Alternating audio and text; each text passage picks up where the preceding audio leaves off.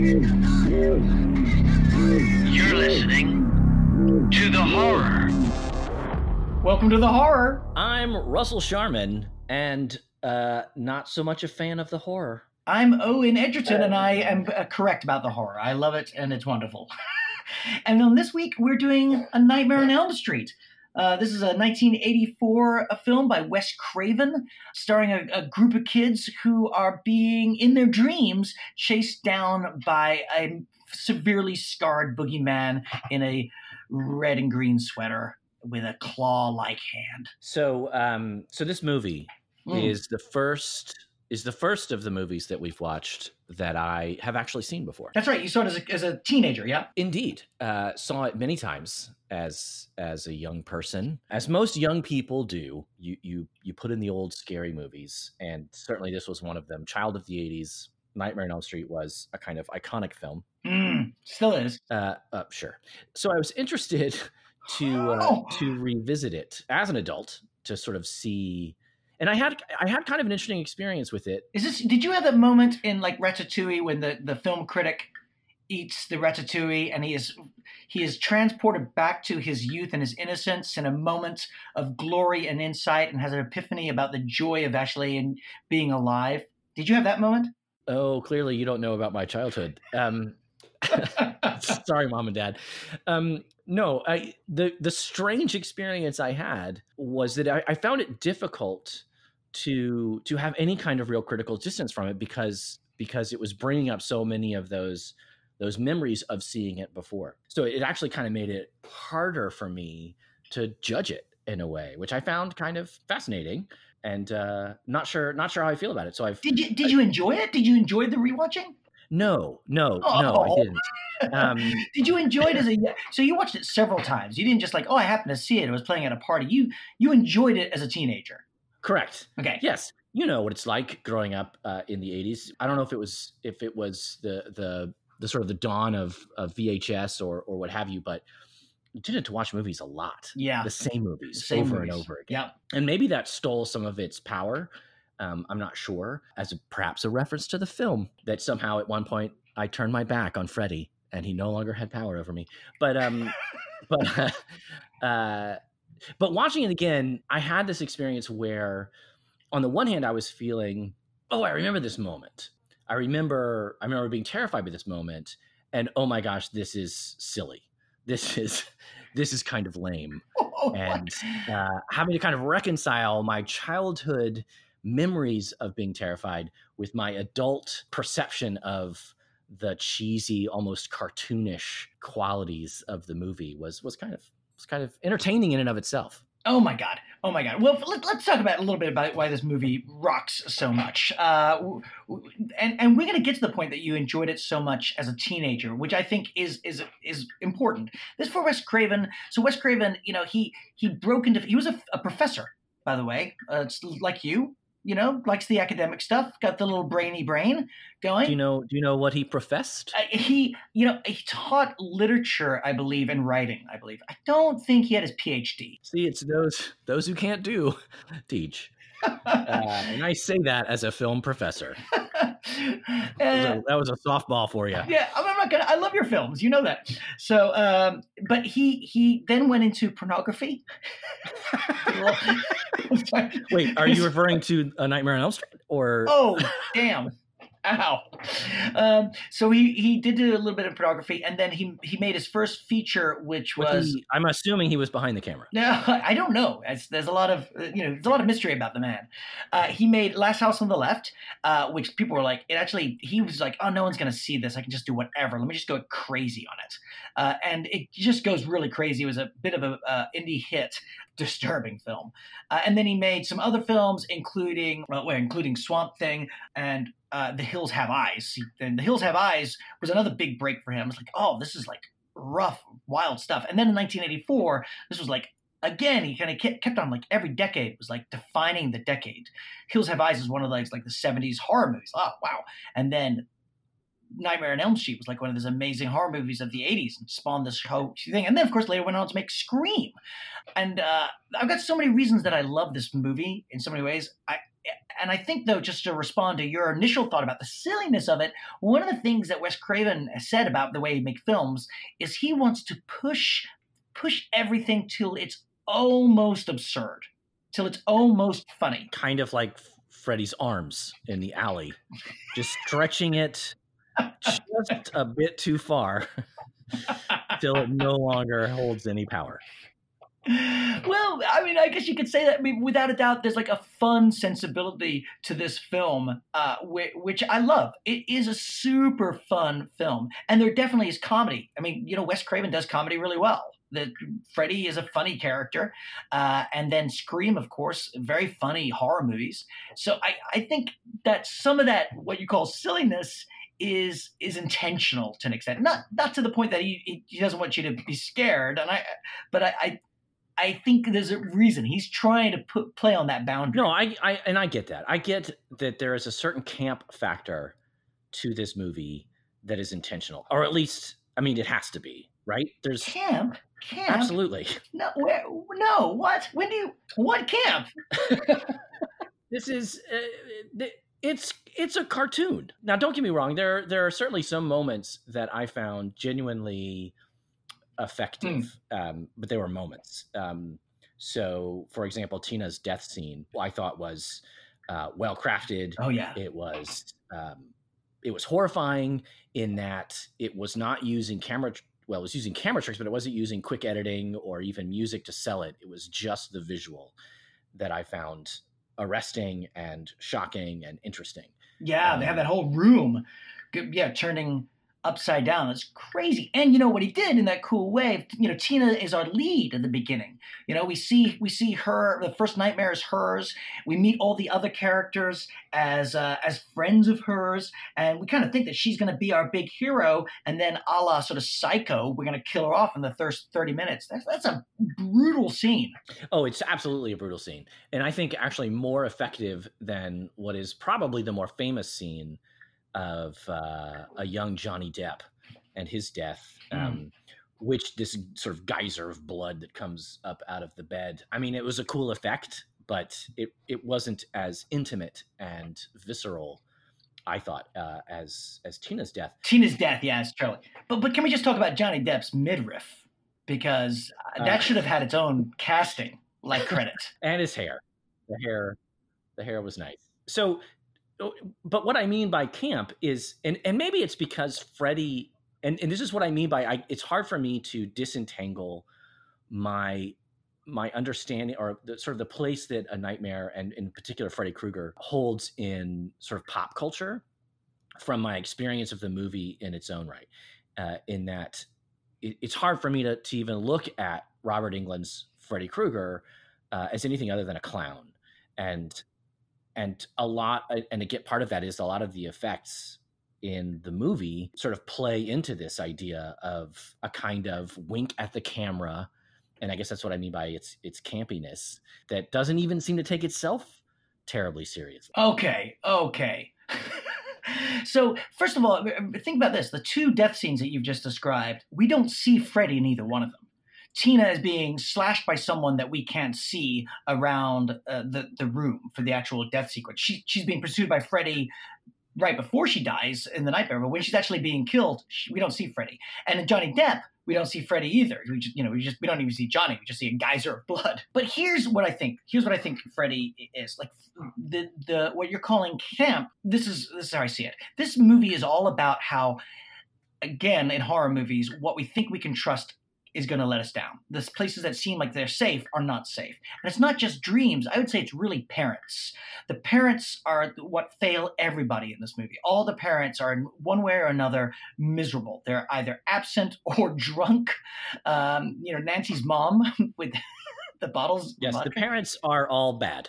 Definitely bad parents. And Freddy is the ultimate bad adult. And he's making kind of dad jokes That's how I think one way to view him is like Freddy's full of dad jokes. And like at one point, he's like, he's chasing Tina, like Tina, and she turns around just so he can slice off 2 fingers and go, ha, which is the equivalent basically of like, hey, pull my finger.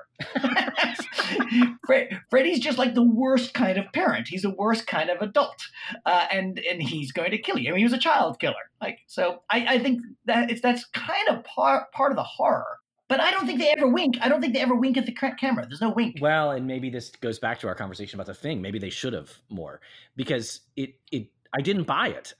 And maybe I did when I was 13. I don't know. I can't go back and talk to my 13-year-old self and understand how and why it may have affected me then.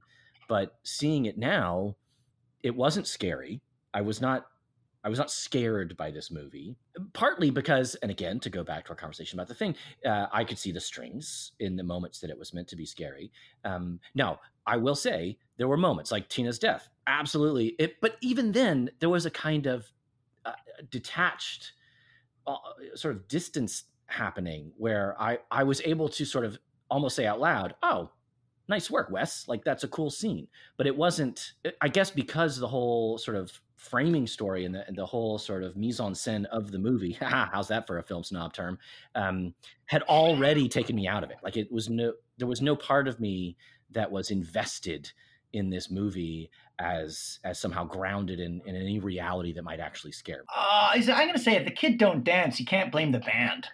You absolutely should blame the band. It's the band that should set the beat and get people dancing. But listen to you're like, well, yeah, I danced to it when I was a teenager, but now I just, do you think the band changed, or is it that you lost your rhythm? No, I'll tell you what it is. And this goes for most horror. And I think this may get a little bit closer to the heart of why I don't like it. When I was a child, I thought as a child, and I acted as a child.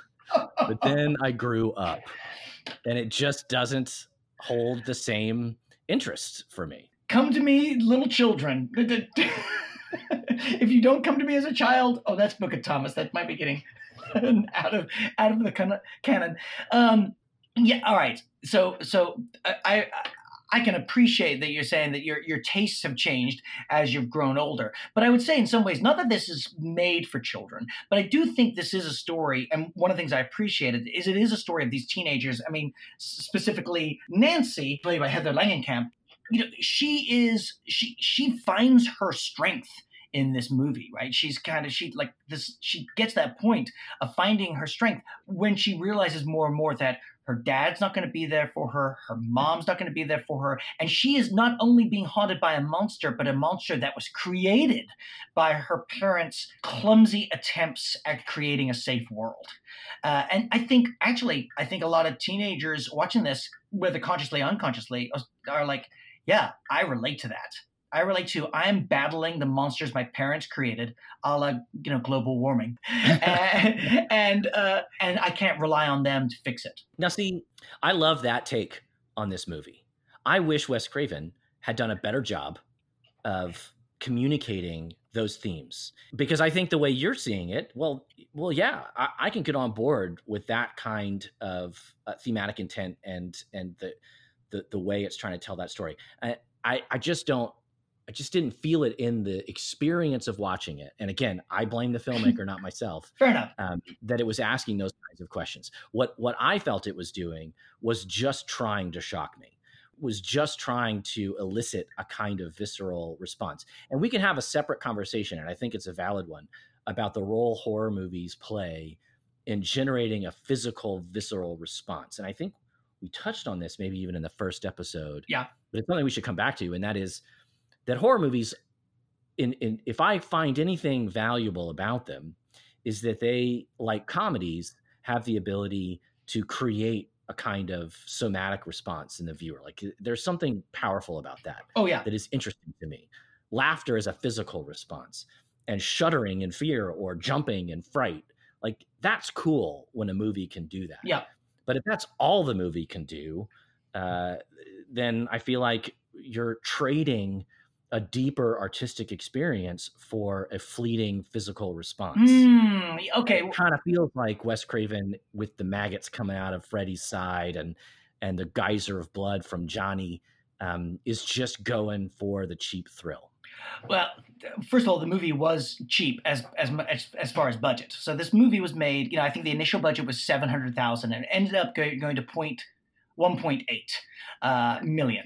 And so they're doing a lot with a little. It ended up being a huge hit, as you know, and basically made New Line into a studio. But I think maybe this is sort of the pop sensibility aspect. This has a lot that it's trying to be a pop hit. It is trying to appeal to the masses. And so it does have let me give you a scare, let me give you a pow, let me show you something you haven't seen before. And of course, it really succeeds in that way. But I think there's a reason that people are still watching it today. There's a reason that it spawned all these different sequels. And I think it's because it's something more than just that. Well, I will say, to your point about what Craven is doing in terms of this intergenerational theme, which admittedly I did not dwell very much on in terms of watching it. That's because you're the grown-up with your cold bottle of vodka, hiding, not admitting to what you did in the basement so many years ago. It's actually a rye whiskey, which I poured just before we recorded this so that I could get through it.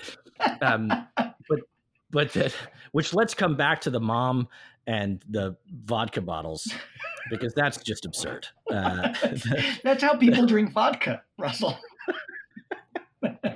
And I swear, I don't know if it was a forced perspective thing, but it feels like the further we go in the movie, the larger the bottles got and the smaller the mom got.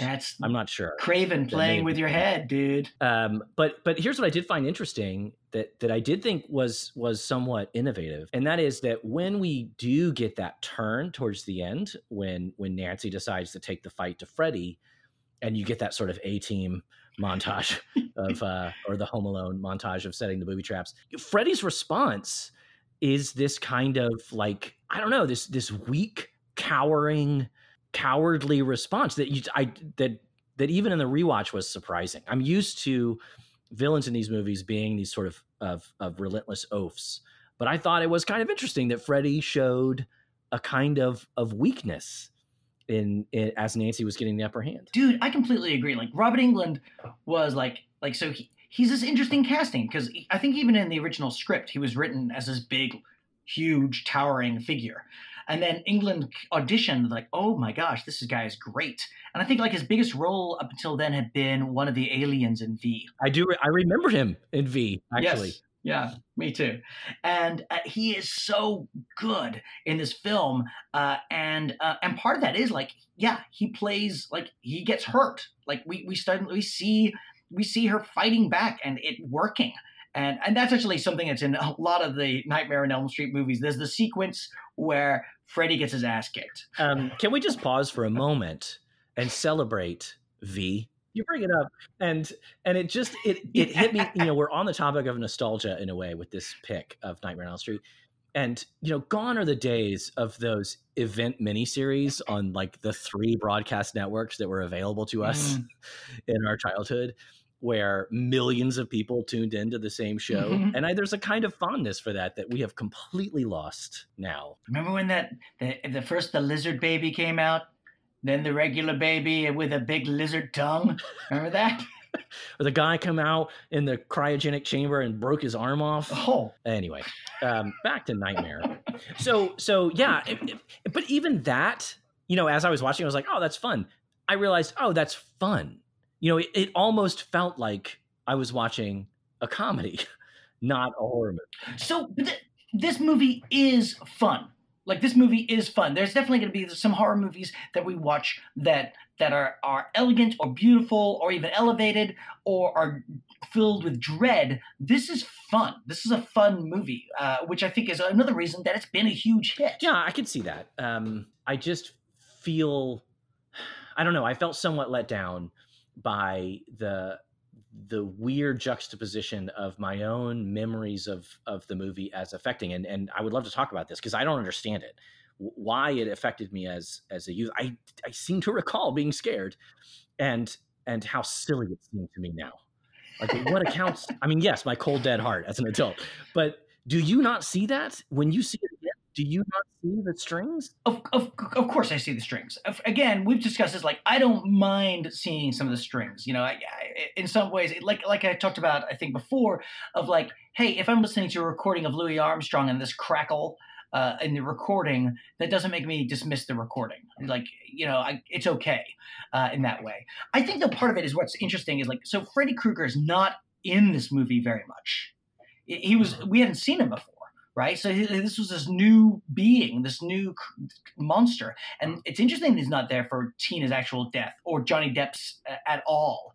And I think the reason being is like, let's show less of this monster. As the movies go on, now he's all over the place, and he's making like awful stand-up kind of jokes in some of the movies, and he becomes its own iconic person. My kids know who Freddy Krueger is. They've never seen any of these movies, but they know everything about him. And in that way, once the monster's in the light, he's a little less scary. How could he not be? So I think probably watching this the first time, you've got like, who the hell is that guy? Who's that silhouette that's just freaking me out? I just like, it's a scarred face and a ratty sweater. I didn't get it.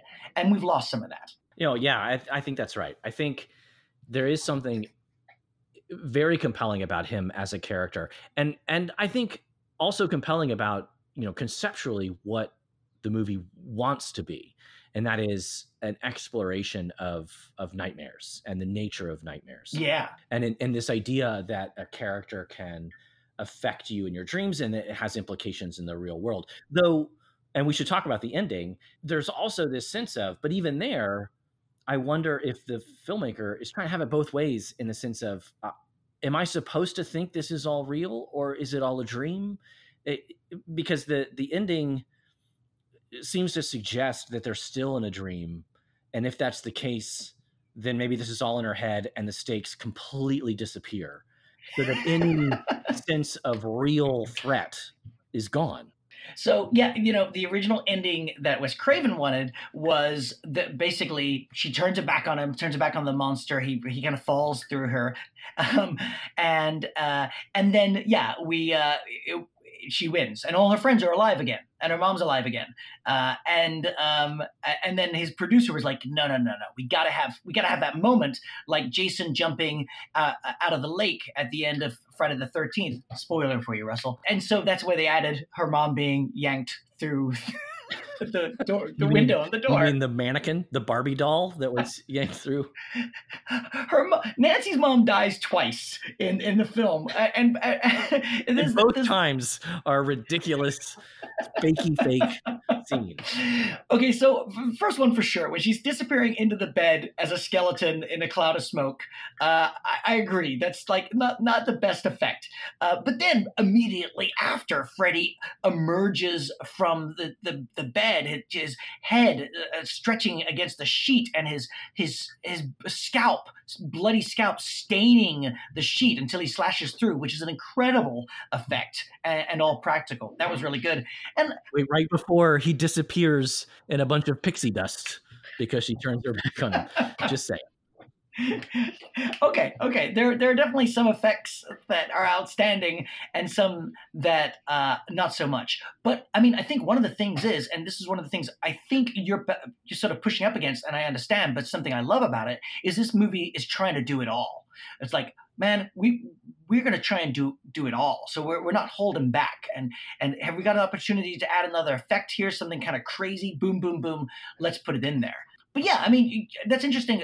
I remember you saying something about like what you think about the potential of dealing with dreams in a film is and how this film does it. Right. Well, there are moments in this movie where I feel like Craven is onto something in terms of exploring the potential for a dreamscape and terror.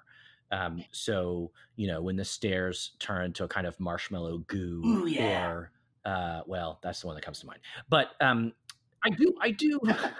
do feel like, I don't know. I feel like this is an example of a filmmaker, perhaps early-ish in his career, who was not at the height of his powers, who had a great idea, but didn't quite follow through on the full potential of the concept.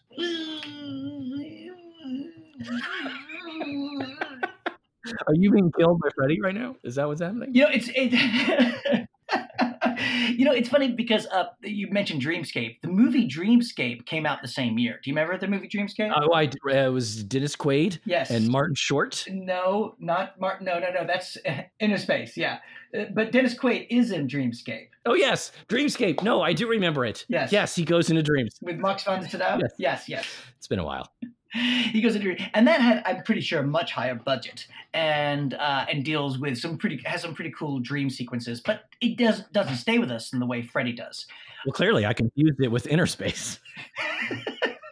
I wish Martin Short had been in Dreamscape. Now, I think about it, but there's definitely directors who have dealt with dream logic in a cooler way, and I love David Lynch is probably the best example that I can think of, but I know there are others who deal with like that kind of dream logic. But I kind of think that this one, it really is more about parents letting kids down. If there is a message, it's a pop song that has deeper lyrics than you would imagine in a first listening. Maybe you're right. And certainly your take on it is deeper than I would give the film credit for. Mm-hmm. And I think that there is room to add value to a piece of art after the fact in a way that even the artist themselves maybe didn't even expect or intend. Like Lucas going back to the original Star Wars movies? No, more the way an audience can reappraise a piece of art and give it more value than perhaps it even deserves. And I think that may be the case with this one. Craven may have accidentally made a film that is worthy of that kind of analysis, but I don't think he's really after that. I think what he's after is shock and awe. I think he's a mixed bag, dude. I think he's really is. He's the college professor who made porn, and I think that really stuck with him the whole time. You hear him like do his commentaries. I haven't actually heard him do the commentary on this one, on Nightmare on Elm Street, but he's often talking about like thematically this is what I was going for and blah blah blah. I mean, like The Last House on the Left was based on like this old opera thing. Like he's constantly dealing with those kind of issues. Now, whether he does them to the best of their ability, who knows? But he is thinking about these things. They're not accidents. He loves having families who keep secrets from each other and the consequences of that. These are things he thinks about or thought about. God bless him. I just wish it was on the screen. You bring up David Lynch. I would have loved to see what David Lynch could have done with this concept. Let's go watch Mulholland Drive or Twin Peaks: The Return. But I think to say that, and I'm a huge David Lynch fan, but what Wes Craven was doing was making a popular film. And that he did that in a way that David Lynch has no desire to do. But that is what Wes Craven's trying to do. What I mean is, again, he's a professor who also knows I want to make a career doing this, so I'm gonna give some pop to it. And I think it's what I love about his stuff. A Carpenter in a similar way of like, I'm pop. I'm giving you visuals. I'm going to give you a thrill ride. I know that I need to do this in order to get the film made, and then the next film made. I'll do that. But I've also got these ideas that I'm weaving in there. I just wish I liked them. That is, you know what? The first step is admitting you have a problem. You know, it's interesting. I genuinely wish I could see them the way you see them, because I think the way you see these movies and honestly, the way you see the world is kind of beautiful. That you see value in these things it's kind of amazing to me, and I cherish that about you as a person. Well, thanks. But I just can't get there. I feel like you've come over to my house and I'm a hoarder, and I've got like, look at my trash pile. I'm like, well, look, I love how you see the value in dog shit. That's that pretty much sums it up. I'm glad you could put it into words. Okay. Can I go through the sequels really quickly? Please lay down the bones. So I watched this on my box set that my kids gave me that have the original first 8 movies, everything but the remake, and they gave it to me for Hanukkah, and they wrote a little sticky note saying 8 crazy nights. Are there really 8 of Yeah, these? yes. Oh, and well, 9 considering including the remake. So the first one, A Nightmare on Elm Street, then A Nightmare on Elm Street 2, Freddy's Revenge, which has a male lead as a final male, and is a lot about, I was going to say subtext about homosexuality, but it's like kind of uber text. It's everywhere, and it's having a bit of a renaissance now. Fan favorite, Nightmare on Elm Street 3, Dream Warriors. A bunch of kids basically in a mental asylum, basically, and deals a lot with teen suicide and teen issues, and then finding the strength. Pretty awesome movie. Continuation of that story, Nightmare on Elm Street 4, The Dream Master, really good one. Nightmare on Elm Street 5, Dream Child. Some people not so wild about it. I freaking love it. A guy turns into a motorcycle. What's not to love? Then Freddy's Dead, The Final Nightmare. It has cameos from Roseanne Barr, Tom Arnold, and Johnny Depp. He does a little cameo in this one.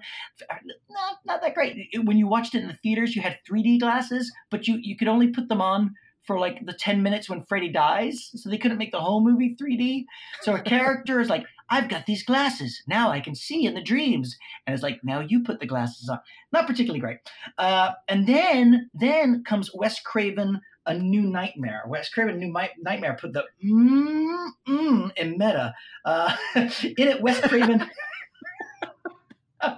Wes Craven, he actually plays Wes Craven, and Heather Langenkamp, who has been in part 3 as well as the first one. She returns in part 3 and is in this one, but she plays Heather Langenkamp, an actress who plays Nancy Thompson. So it's all these actors. Robert Englund's in there, and basically Freddy is kind of attacking the people in the real world now, and there's some cool ideas about the nature of horror movies, about finding a vessel for our fears. And then Freddy versus Jason, where Freddy versus Jason, sort of beautiful monster mashup that I have a real soft spot for. It's really pretty damn good. And then there was the remake, and you should watch all of them. Yeah, that's not going to happen. You should watch some of them. So I did. I watched A Nightmare on Elm Street. That technically is some of them. So,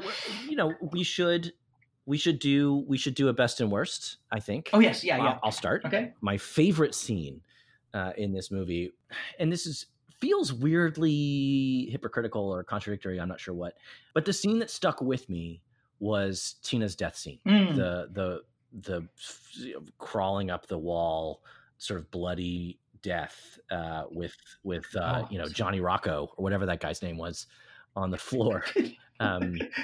You mean Rod? Did you call him Johnny Rocco? Oh, I don't know. He's the West Side Story guy. Rod Lane, yeah. I don't do research for this, just so you know. He is kind of West Side Story. He pulls out the switchblade. Yeah. Oh, when you're a jet. So that scene I thought was really arresting and I said before, intimate. Yeah. In its sort of terrifying, almost grisly death. So I thought that was very affecting. And as much as that, those are the parts I like least about these kinds of movies. That was well crafted as a piece of filmmaking. Yeah, I agree. And I mean, when you see her also in the body bag, waving at Nancy in the school, and then being dragged again by someone you don't see because you don't see Freddy there, just being dragged, terrifying, huh? Can you agree? Terrifying? No, I wasn't scared, but it was a cool image. I'll give them that. Geez, my goodness. All right, well, the one moment for me that I always kind of like go, and I love this movie. I adore this movie, but it's when Freddy is chasing Nancy and she's running back into the house. She's sort of fallen out of the house. She's running back into the house, and Freddy's chasing her, and suddenly you hear Tina's voice saying, "Nancy, Nancy," and you're meant to see Tina's face kind of in the window of the door, and then it says, "It's me, Freddy," and Freddy sort of takes off Nancy's face to reveal he's under there. At that moment, always doesn't like the mask that Freddy's wearing to look like Tina doesn't look like Tina, and it's like for me, it's like a visual gag that didn't quite work, and I'm always like, I wonder why you kept that in. Like you got so many great visual gags. Why keep that? I agree. I agree with you about your least favorite scene. I didn't get it at first. At first, it actually kind of looked like Michael Myers, and then I realized, oh, that's supposed to be like a skin mask. Oh, I get it. Okay. Yeah. But there's so many cool things in there. I'm your boyfriend now. I'm your podcast co-host now, Russell. All right, calm down. So next week? Okay, so you've done so well, Russell. I've really been impressed with everything we've been doing so far. It's time to take you again to another one of the greats. I think you're going to really enjoy this. 1973's The Exorcist, directed by William Friedkin. Interesting choice. It's freaking great. Interesting choice. I'm a big fan of the New Hollywood. I'm a big fan of Friedkin. Mm-hmm. I've seen this one. This is another one that I have seen. I don't remember it being on repeat quite as much in my childhood, but it's definitely one of those that has sort of been around the subconscious for a while. So I am interested to revisit. You know, it's one of my favorites as well, but it's not the fun of A Nightmare on Elm Street. It's got a different quality. And since you don't like fun and have such a small heart, you might really enjoy it. And that's the horror. Thanks so much for listening. Owen, where can we find you out there in the world? I'm on Facebook and Twitter. Twitter is like at Owen Edgerton, so OWEN_EGERTON, and on Facebook, just Owen Edgerton. How about you, Russell? You can find me at Russell Sharman on Twitter. We look forward to discussing more horror movies, in the near future. Thanks for joining us. Horror.